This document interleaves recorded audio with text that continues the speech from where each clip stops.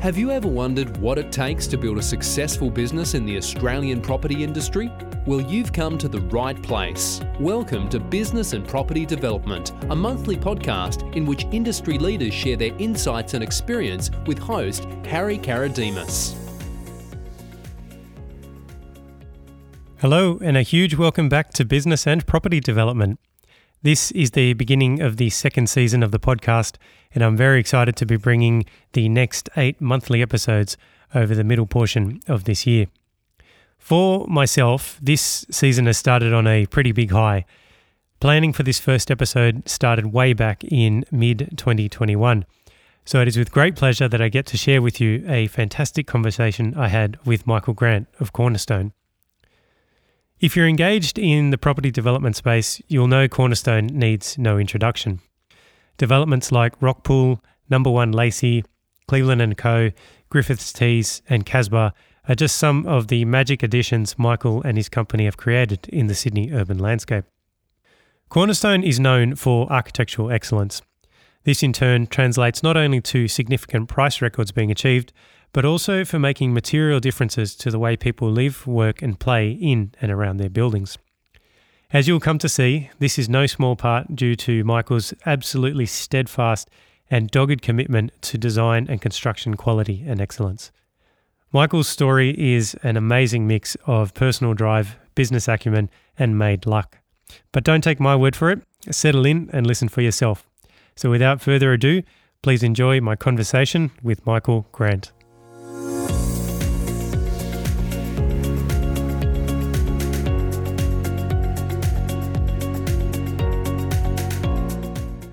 Michael, welcome to the podcast and thank you so much for being with me today. Absolute pleasure, Harry. To kick things off, I'd like to set the scene by putting some context around who you are. So I'd like to begin by asking, where were you born and where you grew up? I was born in Sydney. I grew up in Killarney Heights on the Northern Beaches. I had an incredibly happy childhood. Went to Killarney Heights High. Left school when I was in end of year 10 and started an electrical apprenticeship. Did my apprenticeship with my father, who was run an electrical business for all his whole life, and because I just didn't love school, so I thought, what do I do? Started working, did my apprenticeship with my father. When I finished that, I thought I'd take the family business over. My mother said, if you want your own business, you should set your own business up, which I never truly understood. I went overseas for 6 months, came back and said, I've been around the world, I'm ready to take over the business. And to which he said no again. So it took me several goes before I could and it took me another 15 years post to work out why she did what she did. After sort of 4 rejections of taking over the family business, eventually bought a truck, put a piece of conduit on the top and started my own electrical business, only because my mother gave me no choice. Fast forward 15 years, I got lucky to go on a trip with her, and it was really just wanting to give a young person the confidence to make your own decisions and be your own person, not stand in the shadow of your father. Dad had been self-employed his whole life. I had two incredibly highly achieving older and younger brothers, and she said, you've got to be your own person, stand on your own 2 feet. It took me a long time to work that out. One of the earliest, greatest gifts that I could have had. Once I finally worked out that I had to run my own business, I went from sort of no staff to an apprentice to 3 staff to 4 staff. I was so lucky in the foundation of setting my business up that I started doing a little bit of work for a company called Mainbrace. They gave me a $700 job, then a $1,500 job, then a $5,000 job, then a $10,000 job. So they took me on a journey. They knew that I was quite green. They could have. Then I got a $30,000 job, then a $60,000 job.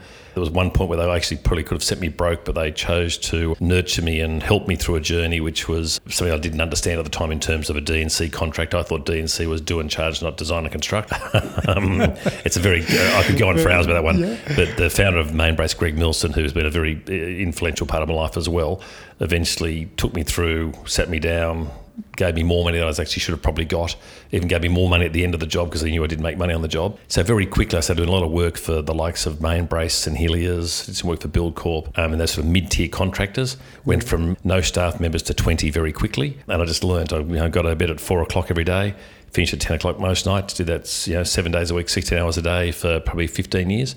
But I think one of the great things for me as a developer has been that coming from a trade background, particularly as an electrician, we're the first person onto a site because you normally disconnect the power before the building gets knocked down, or depending on that, you put the temporary power on. You put conduits in every slab behind every wall. So you're going through, seeing formwork, you're seeing steel laid, chasing, conduits in behind wall finishes, things in ceilings. You come back again, you start to fit off, and you're normally the last to leave when you turn the power on when the job's commissioned. So as a trade goes, you actually go all the way through all the steps of construction, which has helped me immensely last 30 years as a developer. So there was a huge amount of learning. I took on things I should never have taken on, but I learned so much. Subbies are always hard to get paid, so you learn how to manage cash. I was really lucky that I chose carefully who I work for, and I had very, very little bad debt. I was lucky I didn't lose too much money, because if there was a problem, we just got in and fixed it. But what it does teach you to do, it really did teach you to do, is how to manage cash, how to manage a business, how to manage people, and more importantly, pick the businesses to work with that had the right culture, that didn't want to screw the subbies, because if the builder loses money, the subbie loses money, quality goes down. So I've always paid more for a building contractor as a developer, because you want to have the better contractor that has a better culture, that has the better subbies. Whereas most developers or a lot of builders want to screw everyone down and think, well, you're the lowest common denominator, and everyone loses money. That's right. But ultimately, culturally, for a project, it's a disaster if that happens. Numerous learnings going from a contracting life. And I was very blessed to have it, to be honest. I think it's made me a better developer, having the trade background and all the learnings I did have. If you overthink things, you can actually make the wrong decision.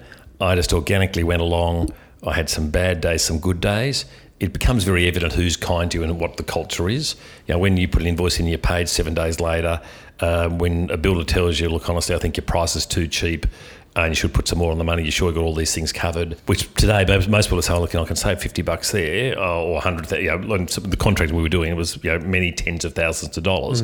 So when you've got a builder that says, listen, I think you're too light on here and there, it's a lesson I've still done to builders today. I think your price is wrong here, your price is wrong there, because as a developer now, you want to make sure the builder's got the right price, and as a builder, you want to make sure the subbie's got the right price. So I was lucky that earlier I had some extraordinary, and most of it honestly came from Mainbrace. They just had this great culture. There was this incredibly consistent thing of fairness. It was about making sure the quality was right, but that was in terms of the work, but also the pricing and the whole process. So, it happened organically. I was lucky, but it became self-evident very quickly who was right and who was wrong. So, I took the good lessons, learnt from the bad, and then just kept on, applying the good lessons I'd been lucky enough to had. You mentioned you did your contracting business for about 15 years. How did property development begin to come into it? My very first property development, which is a slightly interesting story, where I was about 18, and it was still very much before I started, probably 15 years before I went actually into property full time. I bought a cemetery plot at South Coogee Cemetery, paid $3,000 for the land, I think it was, built the mausoleum, which was cost me about, at the time, $6,000 to do. I'd spent $9,000. I ended up selling it. It's a very famous Lebanese cemetery at South Coogee.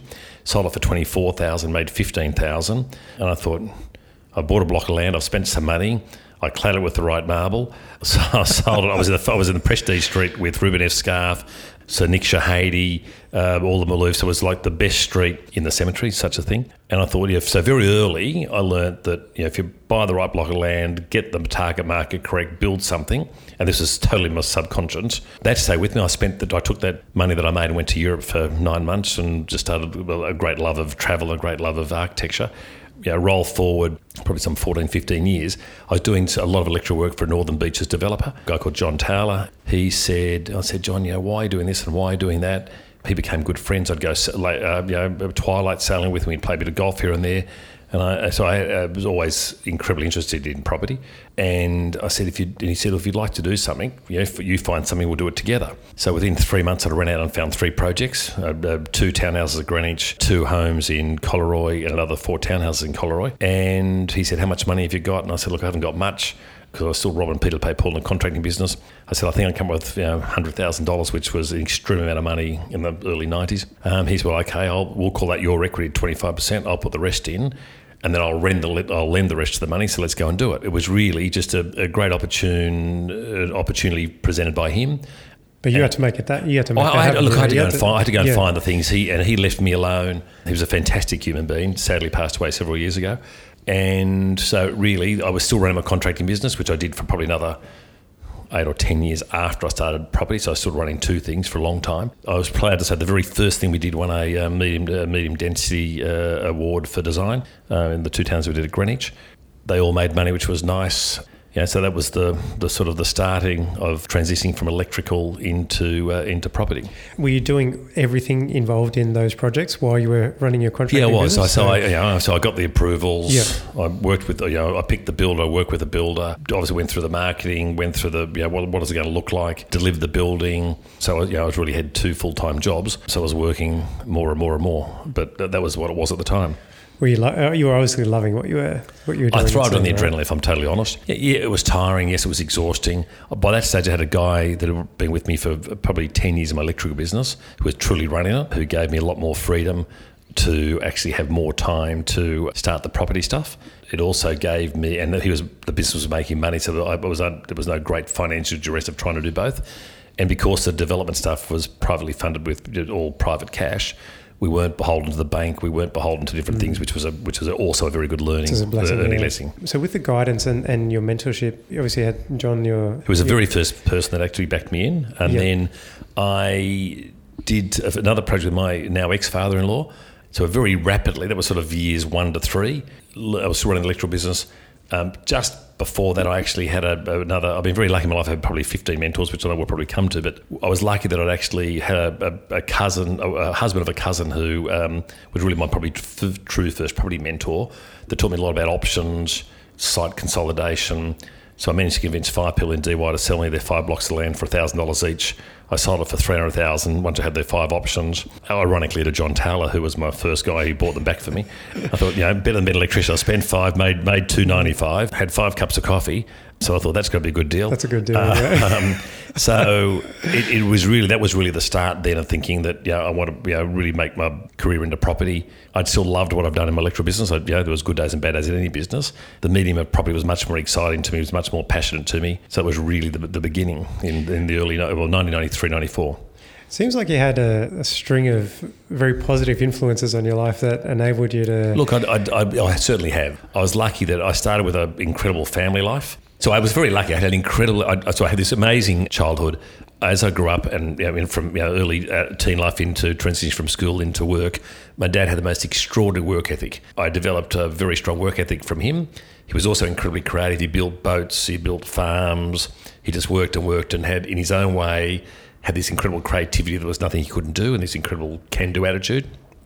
My mother had the most extraordinary gift as an artist and a painter. So I had this upbringing of art and architecture and sculpture and things from her. So I got this great starting point where I was always told, love what you do it with integrity, do it with passion. Doesn't matter what you do. I don't care if you're a garbo, a doctor, a rocket scientist, do what you do with passion, love for what you do. So I was lucky there. Then I got lucky with John. Then I was really lucky just to go on this incredible roller coaster, not really roller coaster, but just seems to be like climbing Everest really in many ways, but never sort of stopping, with this great collection of different people that put time into me. And then, quickly I had a guy called Gary Teak who founded the Franklin's business, who was an extraordinary business mentor to me. And I did projects with Gary for probably 15 years, all with cash, no bank debt. It was 3 questions. How much do you want? How long do you want it for? And how much are we going to make?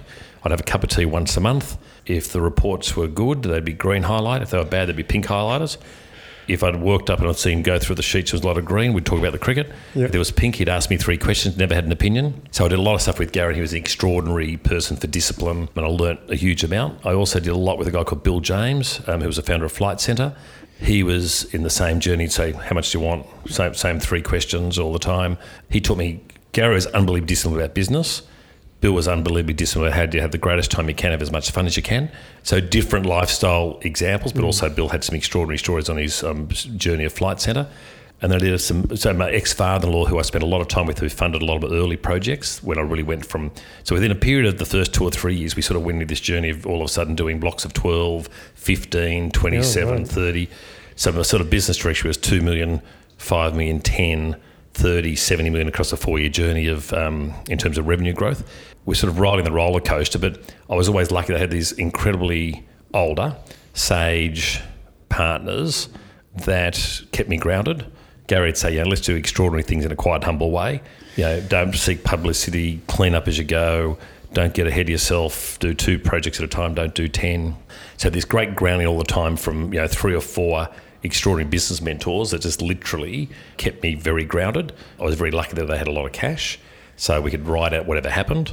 So, that was the sort of the early foundations of building a business with great advice from people. You still got to listen to the advice and take the advice, which I was lucky enough that I did. So from a collection of sort of people like that, that sort of really was the business foundation starting. Then I got really lucky that I was also blessed with dealing with extraordinary architects that actually took me into the journey of how do I build my business with a vision. A simple thing originally was to have a vision that's to build a business that's based upon change the way people live. I later added change the way people live and work because we did a lot of commercial adaptive reuse. I did a lot with a company called Billard Lease out of Melbourne, who was a good developers architect, run by a guy called Ron Billard and David Lease, who are still very dear friends today. Ron and I travelled a lot. We went to America a lot. We looked at different buildings. We learned things. So he was sort of very early in the piece, but the entire great love architecture really came out in the 90s when I was lucky enough to do a project with Alex Popov called the Rockpool Apartments in Marlevale Beach. I'd actually done some electric work for Vogue. Alex was doing the architect's house for Vogue. Met Alex. I said, I got this harebrained scheme. I knew how, what great work and what great regard he had. Anyway, so we had this most fabulous journey, which started, I think, probably 1996, so, a long time ago. Alex, we did the most extraordinary apartments. We won every award you could ever hope to have won. But more important through the journey, he sent me to the 10 things that changed his life in his career. And I had to go and look at, so I had all these locations. I started in Russia. I went from Russia to Denmark to France to Spain, and then back into Italy. The journey was to go and look at the 10 things, which was a combination of form, function, landscape, how the building sits in the urban topography, art, colour, interiors. And it was all based around Utzon because he worked a lot. He was married to Utzon's daughter and spent a lot of time, obviously, with Utzon. Henning Larsing, and then it was Alvar Aalto, Le Corbusier, Mies van der Rohe, Gaudi. So I had this great learning lesson, and I actually took my mother with me. That's when I actually learnt why she was so hard on me from the 15 years before. And we had this amazing trip because my great love of architecture came from her. So I said, Mum, Alex has sent me on this trip, look at all the places I'm going to. And I said, here's a ticket. So I flew a first class with the most extraordinary 5 weeks. And we'd go and stand where Alex would give me directions to go and stand in the field outside Copenhagen, look at one of Utzon's housing projects. And so the directions of what he'd seen were so specific. So I had to go and then I had to come back to Alex and say, here's what I saw. What did you see? And that whole thing continued. So that really gave me the most extraordinary foundation of some of the most famous architects that ever was. But more important, this great connection with Alex particularly that has still happens today. I spent some time with him recently in his farmhouse in Mallorca. We just finished Griffith T Apartments a few years ago with him, which was great. But it was a really early foundation of why design's so important. Alex said to me very early in the piece, as another piece of great mentor advice, never focus on the money.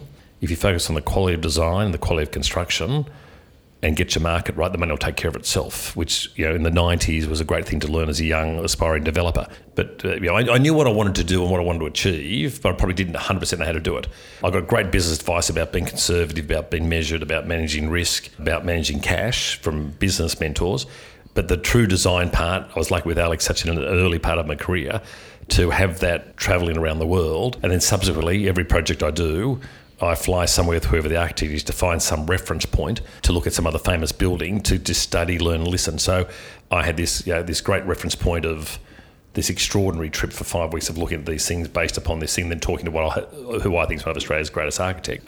It was a truly transformational and turning point in what I was doing. It's pretty incredible to have that advice from very early on, because even when you see young development companies, you often don't get access to people of that caliber so early on. So, to be honest, it then got it built. I then was lucky enough that the preceding 3 or 4 years I started doing a lot of stuff with Adam Hatter from SJB, Ian Halliday from BKH, who I think are at the forefront of what they do. I think Ian's probably one of the best interior architects in the country by country mile. And the hard part with all these people, when you spend so much time and so much passion, Alex is one of my dearest friends today.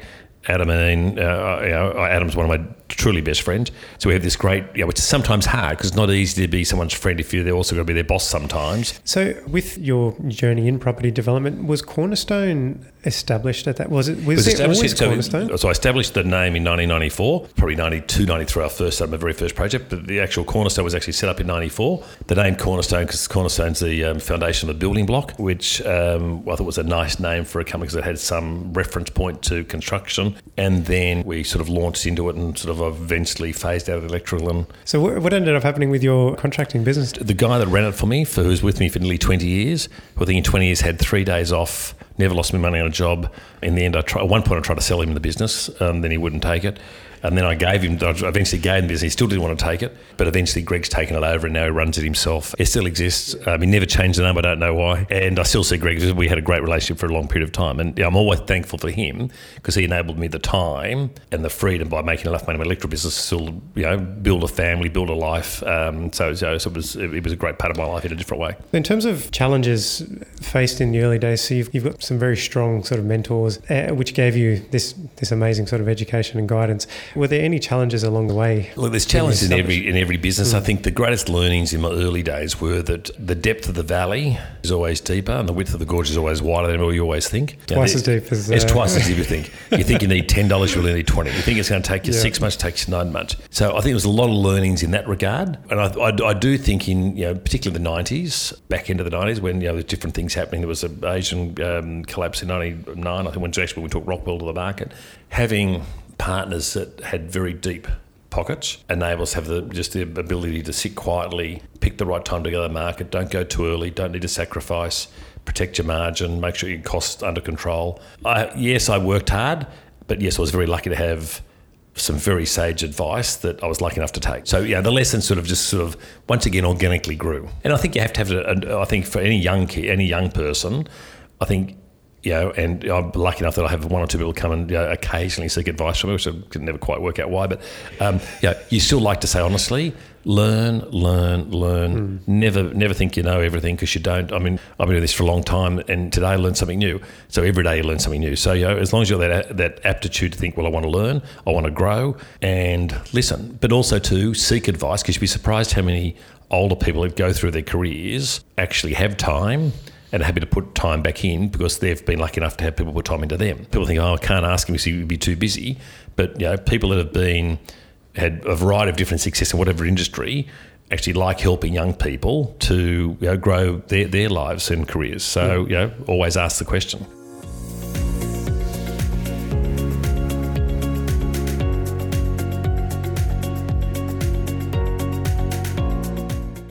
This is the end of the first part of the episode. I hope you've enjoyed listening to Michael's journey so far.